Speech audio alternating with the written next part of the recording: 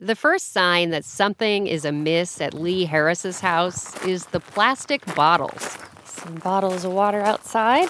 Lots of them. Dozens of clear 1-gallon bottles lined up outside the front door. How are you? Nice shirt. I love Arcade Fire. A fit blonde woman wearing an Arcade Fire t-shirt and a wide scarf holding her hair back comes out to greet me and my producer, Caitlin. I'm Caitlin. Nice to meet you. Welcome to our house out in real paradise. You can see that we have the most beautiful views of the mountains. We're surrounded by trails. It's really a hiker's, horseback riders, mountain bikers' paradise. But the problem is, as you can see, we have a price to pay. Inside, more bottles on the kitchen counter and all over the tile floor, which Leigh admits hasn't been cleaned in a while. Now, you have to promise me to not think untoward of us because we've been literally camping in this house for 6 months now with no real running water. We do our best. We can't wash the floors or do things that normal water. You don't really think about how you use water on an everyday basis when it's just flowing from taps. She could turn on the taps and clean water would come out, but at a price Leigh can no longer afford. Because here in Rio Verde Foothills, in the scrub outside Scottsdale, Arizona, Leigh and her husband Franck are among hundreds of people scrambling for water after the city cut them off. It's mid-June, and for more than 6 months at this point, Leigh and Franck have been doing everything they can to avoid turning on their taps.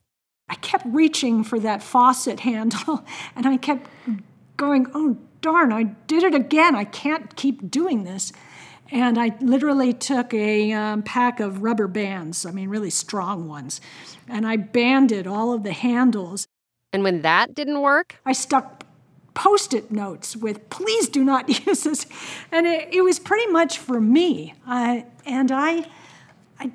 need to break yourself of that muscle memory of turning on and off a faucet. Leigh and Franck are both semi-retired. She works at an assisted living facility, Franck at a grocery store. To get by, they've been living on water borrowed from work or friends' houses and collecting rainwater to flush their toilets and water their plants. But out here, during one of the hottest and driest summers on record, there hasn't been much rain, nearly none at all. And they're doing whatever they can to save every last drop that they have. I'm standing in my master bathroom shower. I've got several buckets of rainwater. It takes about 2 gallons to flush a toilet, and we go ahead and put it into the tank behind the toilet. So here you go.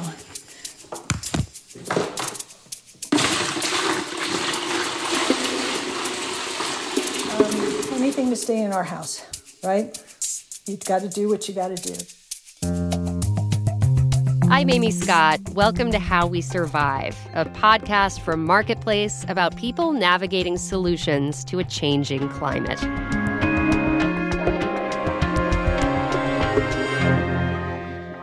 This season, we're focusing on water scarcity in the American West and taking a close look at some of the people adapting to and cashing in on that scarcity. This episode, we're following the story of one woman, Leigh Harris, and her husband, Franck Avril, and how they got to this point of camping in their own home. It's a story about what happens when you think you've bought into the American dream, but then you find out that dream doesn't include water. This is episode 4, The Price of Paradise. Leigh Harris is the resilient type.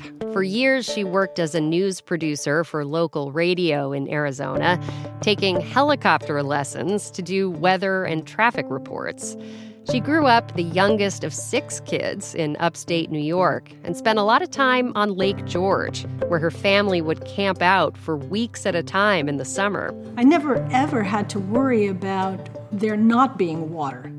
Fast forward a few decades and a few thousand miles, and Leigh, nearing her 60s, found herself living in a condo in Scottsdale, Arizona, looking for a new house with her partner, Franck. Franck and I are big outdoors people. We love hiking. And we'd be looking down over this very large expanse of desert, and we'd see houses kind of placed in and around this gorgeous Sonoran desert type of landscape. And we'd go, that's a really pretty area. Rocky hills with tall saguaro cacti and mesquite trees. What they were looking at was Rio Verde Foothills, an unincorporated community in Maricopa County. They found a place that seemed perfect, right next to the hiking trails they loved, a stucco house with high ceilings and a fireplace and 35 windows to take in the mountain views. There was just one catch. Yeah, it's a beautiful home, but it is completely, dependent on hauled water. Like many houses in rural communities, this one didn't come with a built-in supply of water, no pipes connected to a city water utility, but also no well to draw from. Instead, it had a 5,000-gallon underground water tank, which they'd have to pay someone in a huge truck to come and fill. Before they made an offer on the house, Leigh called up her brother's friend who lived in the area. And I said, what's the deal? I mean, hauled water. I'm having a truck deliver the water. How many gallons? 5,000, 6,000 gallons? I mean, isn't that a little strange? And he said, no, actually, there's a lot of homes that do it, but the hauled water that you'll get is the city of Scottsdale. So it is clean and safe and potable. Scottsdale is the nearest city. Guys in big trucks would buy water from the city and bring it out to Leigh. It made her pause. It brought to mind the fact that we are on our own little island in this house, and it is a beautiful little, island of paradise, but we have finite resources, and that tank was our finite resource. Still, for its size and beauty, the house was affordable by Scottsdale standards, about $500,000. It would be a stretch. Franck's mom has Alzheimer's disease, and he pays for her expensive care. He blew most of his retirement just being able to get her into a care that would allow her to be, clean and happy and taken care of by nurses. But between the sale of the condo and their income from Social Security and their hourly jobs, they thought they could make it work. The house was too beautiful to pass up. Plus, there was this other thing. Its acoustics are superb.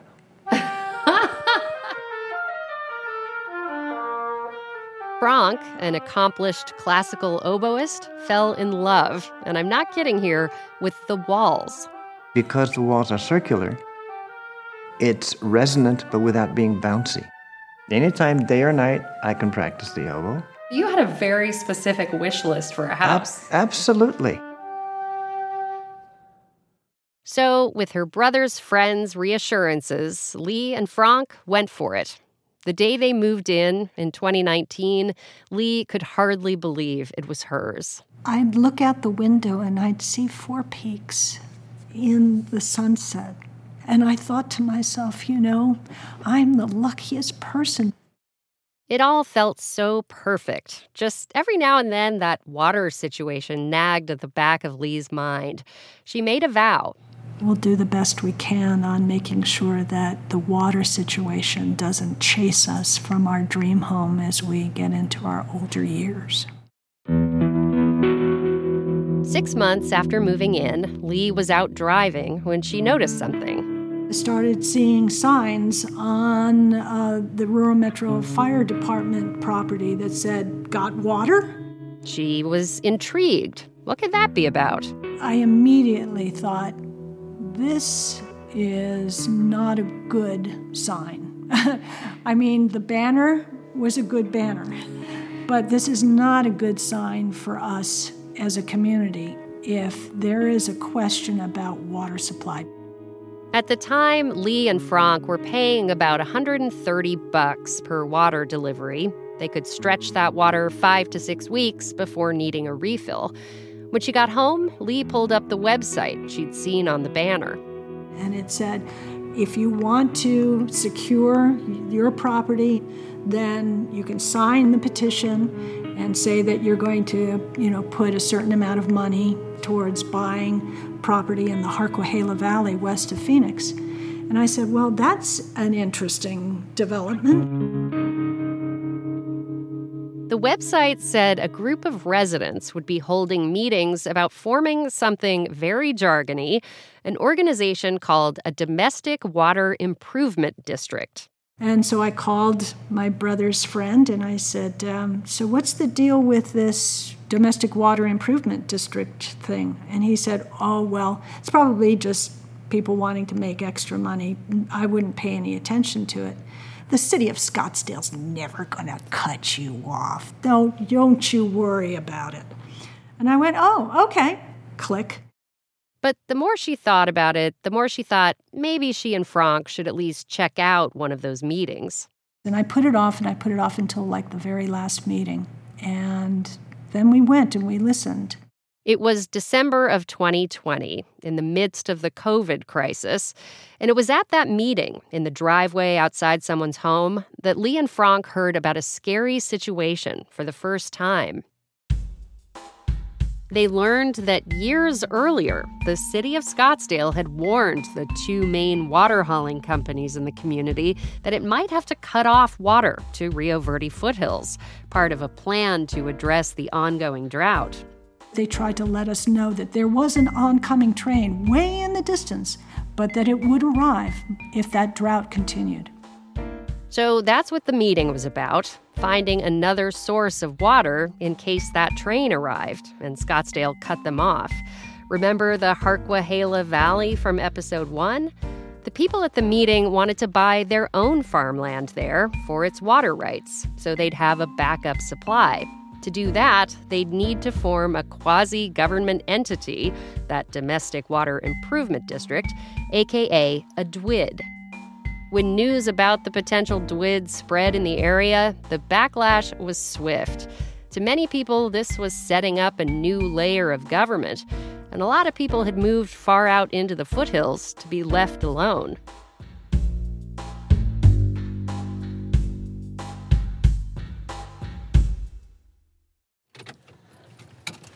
About a 20-minute drive from Leigh and Franck's house, Caitlin and I went to see Christy Jackman. Wow, look at this view. It's getting a little warm. It's chore time. So this is my morning tasks. I come out and muck the stalls and feed the horses. Christy owns Donkey Holler Ranch, an equine boarding business in Rio Verde. In here, there's 5 that are boarded, 1 donkey, 1 mini, and 1 horse that's mine. She's dressed in jean shorts and cowboy boots and a tank top that says, see your shirt here, never underestimate a woman who loves donkeys. I love that. Yeah, that's the truth. It is the truth. That's Cheeks. He's my donkey.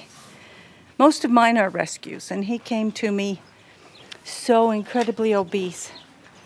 And I'd never seen butts so big on a donkey, so I named him Cheeks.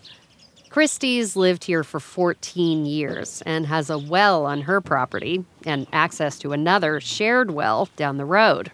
I have 1 for the ranch and 1 for the home, and this could have handled, the ranch one could have handled mine, but I didn't want to tax it too much, and there are 3 other homes on it.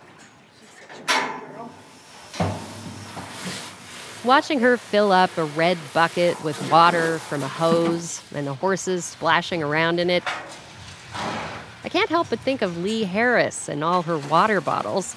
Christy says she's not worried about her own supply. We're in a really good well area. What we have are fingers here. So the fingers, if you get lucky and you tap into one, there you go. You've got water. Like a lot of people up here who have wells, Christy opposed the DWID that would have helped her neighbors buy water from the Harquahala Valley. She was worried about the powers this new quasi-government entity would have. They had the power to tax, they had the power to annex, and those of us who have been here a long, long time on wells, we were concerned that, a group of ambitious neighbors who don't have any skills in building this kind of a system was going to try to do so and be given all the powers of a state government entity. Christy does feel for her neighbors. She's even shared her well water with some of them. A lot of us have pitched in to help. Have to. These are neighbors. They didn't do this on purpose.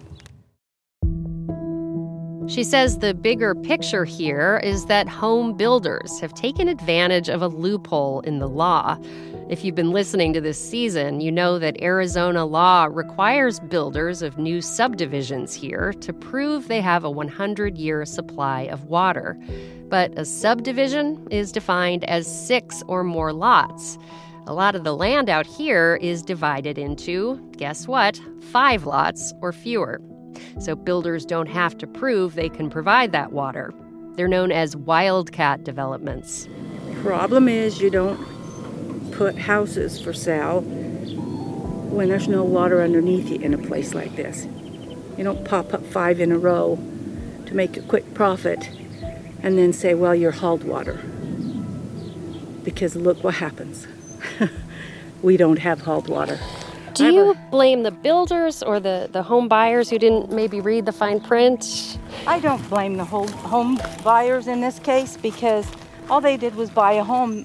But when it says hauled water on the disclosure sheet, even if they say, what does that mean? They've been told, well, essentially it's Scottsdale water. You're moving into Scottsdale, so Scottsdale just lets trucks bring it to you. It's a different method of delivery. They were fooled. They were tricked.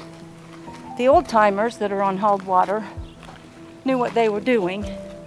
And at that point, we didn't have any fears of Scottsdale shutting us off because, there might have been 50 homes at the most that needed some help. Today, there are around 500 homes that rely entirely on hauled water, and they keep getting built. Caitlin and I saw several under construction as we drove through the area. Some of these houses are just like they've totally, as she said, scraped the desert, put in gravel. There's nothing growing. A bill to close the so-called wildcat loophole didn't go anywhere this year. It needs to be fixed. It really does. This is a fragile environment. And they just come in and they'll take 20 acres and they'll just take all the plants off. What they're doing is a domino effect of disaster.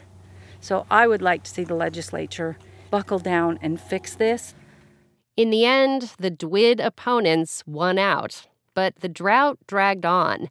In the winter of 2021, Lake Mead, the reservoir formed by the Hoover Dam that supplies water to states across the West, had dropped to an all-time low.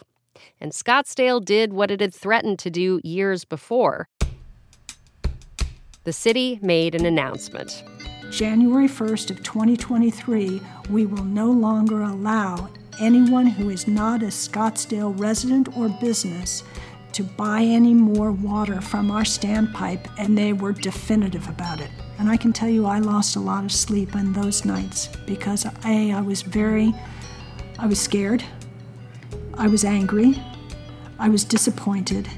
And here we had put all of our nest egg money into this house because we loved it so, and that was what was required for us to actually get the house. We have our beautiful home, but how are we going to live in it without any water? We find out after the break.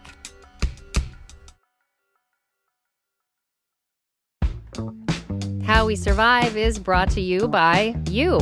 That's right, we are public media, and donations from you, our audience, are the most important part of our budget. You help cover the cost of the rigorous reporting you're hearing in this episode. This kind of work takes a lot of time and resources, so please give what you can to help us out. Every donation makes a difference. Go to marketplace.org/survive or click the link in our show notes.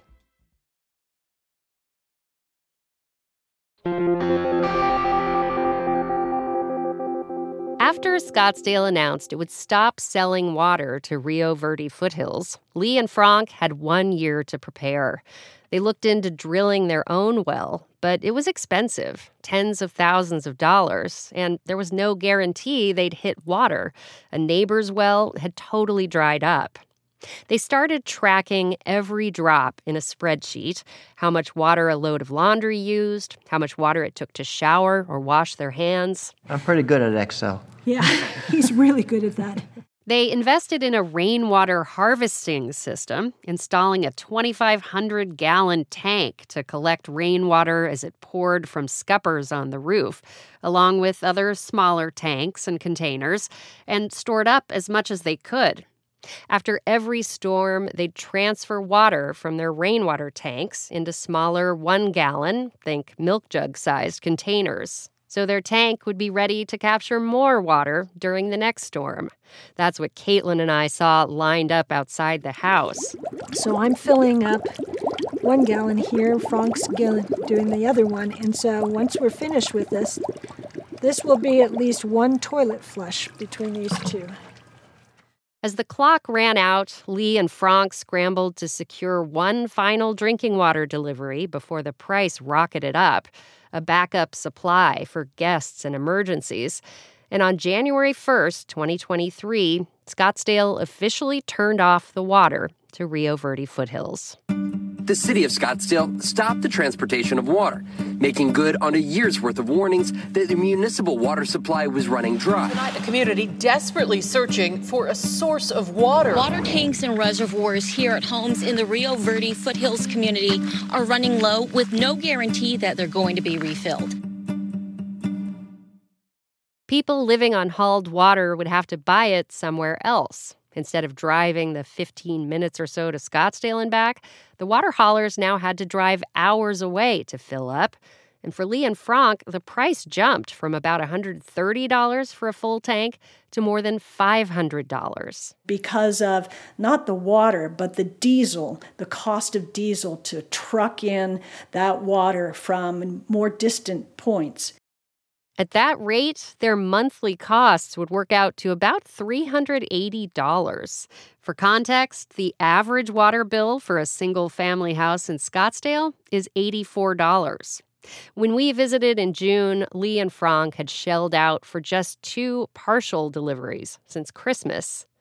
To conserve that water, they ate a lot of packaged soups and rice, things that don't use water. We use whatever you can stick in a microwave and not add anything to. Leigh started showering at a gym near her work. That's a friend's membership, and they made allowance for me to shower after work at this fitness club. And when they do need to shower at home, we really just take military showers. And because Franck has got the small container that catches all of your runoff of your body while you're showering, the military showers, yield enough for him to be able to flush his toilet maybe twice. Not a drop wasted. The average American household uses around 82 gallons per person per day at home, according to the EPA, for things like taking showers, brushing teeth, drinking, making coffee. So for a household of 2, that'd be about 160 gallons. We haven't used our dishwasher maybe twice since Christmas, and we do laundry here and there. Leigh figures they've cut their water use down to about 16 gallons a day. I probably used more than that when I showered this morning. I mean, some people might hear this and say, well, why don't they leave? I mean, if you were to try to sell this house, would you be able to? No. I mean, we could probably sell it for maybe a quarter of what it's worth. But for my husband and I, this is our nest egg. This is everything we have. And if we had to sell it at a rock bottom price, we'd lose everything that we had worked for most of our lives as professionals. After our visit to Leigh and Franck's house in June, they were hit with a summer heat wave that just wouldn't let up. Phoenix reported record heat and record drought. The summer monsoons didn't come, making it the driest summer on record since 1895. People were getting burns just by touching the pavement. Things started looking pretty dire.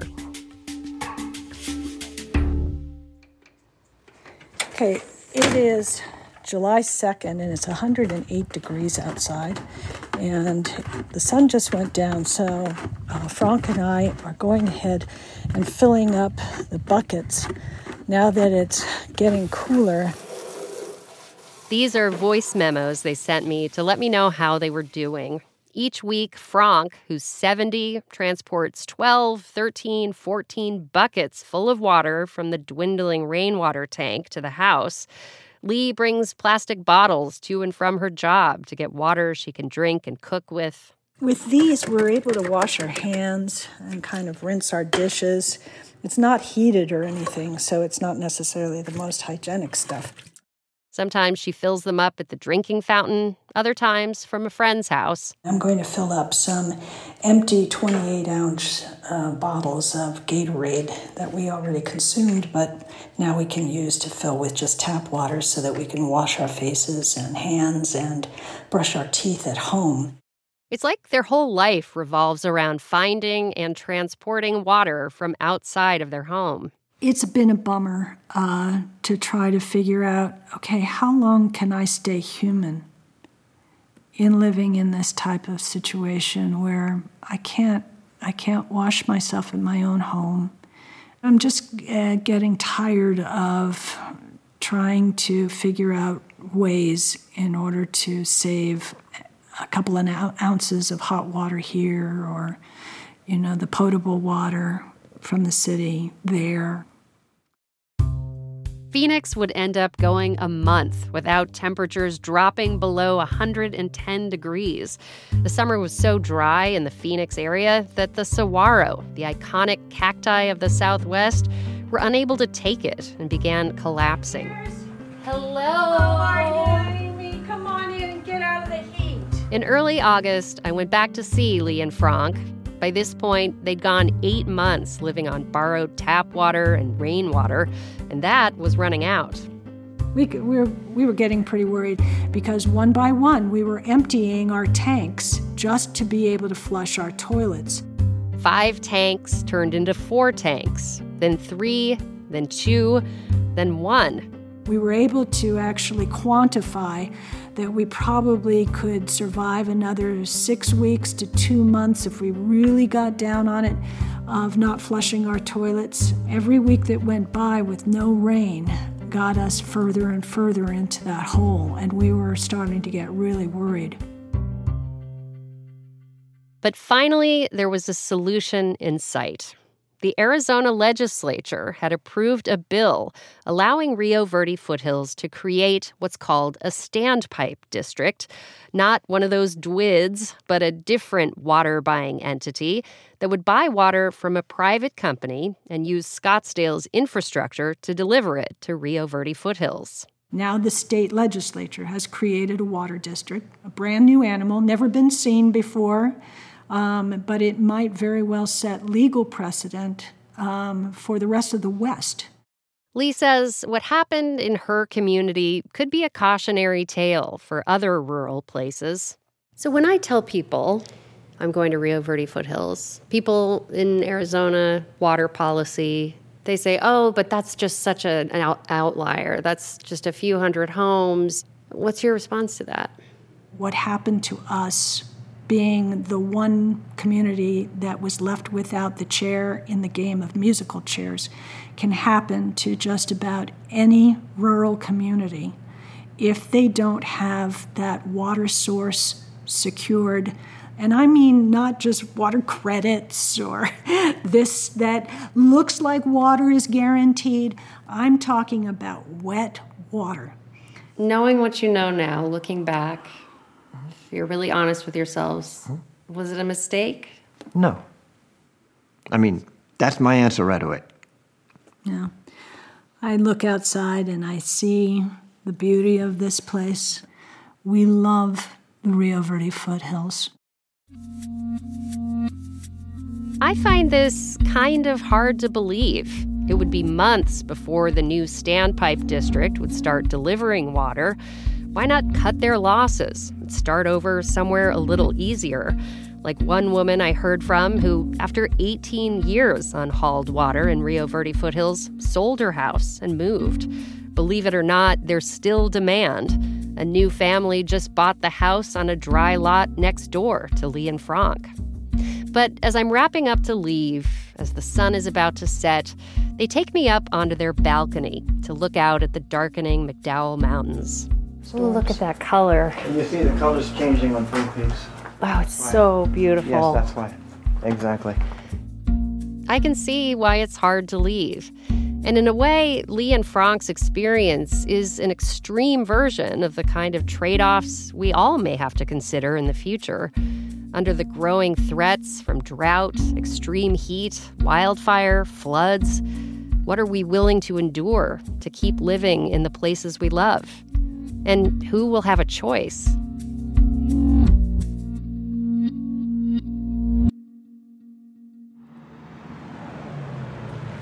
Oh my gosh, here it comes. Here comes the water.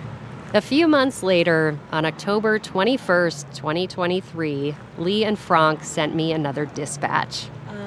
And the truck is just about to turn onto our property, coming down the driveway. This is massively exciting.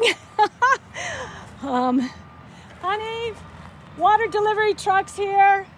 The truck backs down their long driveway. So now he's going back to the water truck to go ahead and turn on the spigot. The driver hums a happy tune as he connects a hose to their underground tank for the first time in months. Oh, here it comes. About 9 months after Scottsdale shut them off, when Leigh and Franck's tank was 44% full, the residents of Rio Verde Foothills were finally able to access their new supply of water. So now they can clean their house, mop the floors, run the dishwasher. That's the sound of that glorious water going into our underground tank that will allow our house to become functional again. This doesn't mean a complete return to normal. They will still be paying high prices for water, about $340 for a full delivery.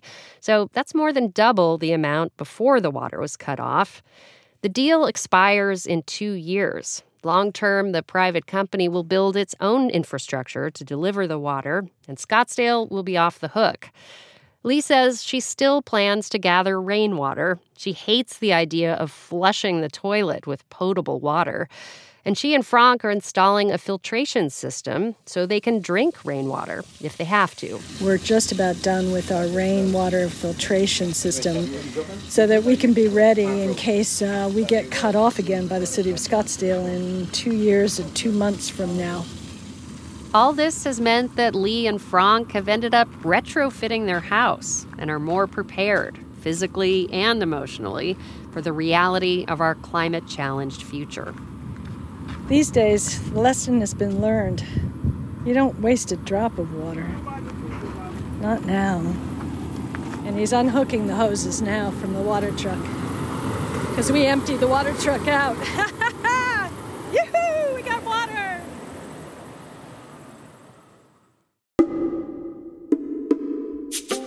That's it for this episode. Next week, we'll visit a place that's trying to keep the water and the fun flowing.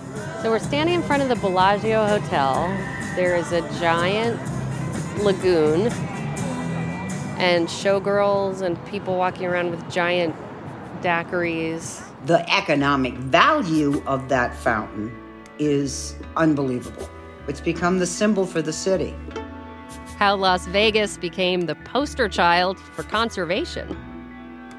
Thanks for listening. And as always, if you like what you're hearing, please leave us a review and share with a friend. We appreciate it.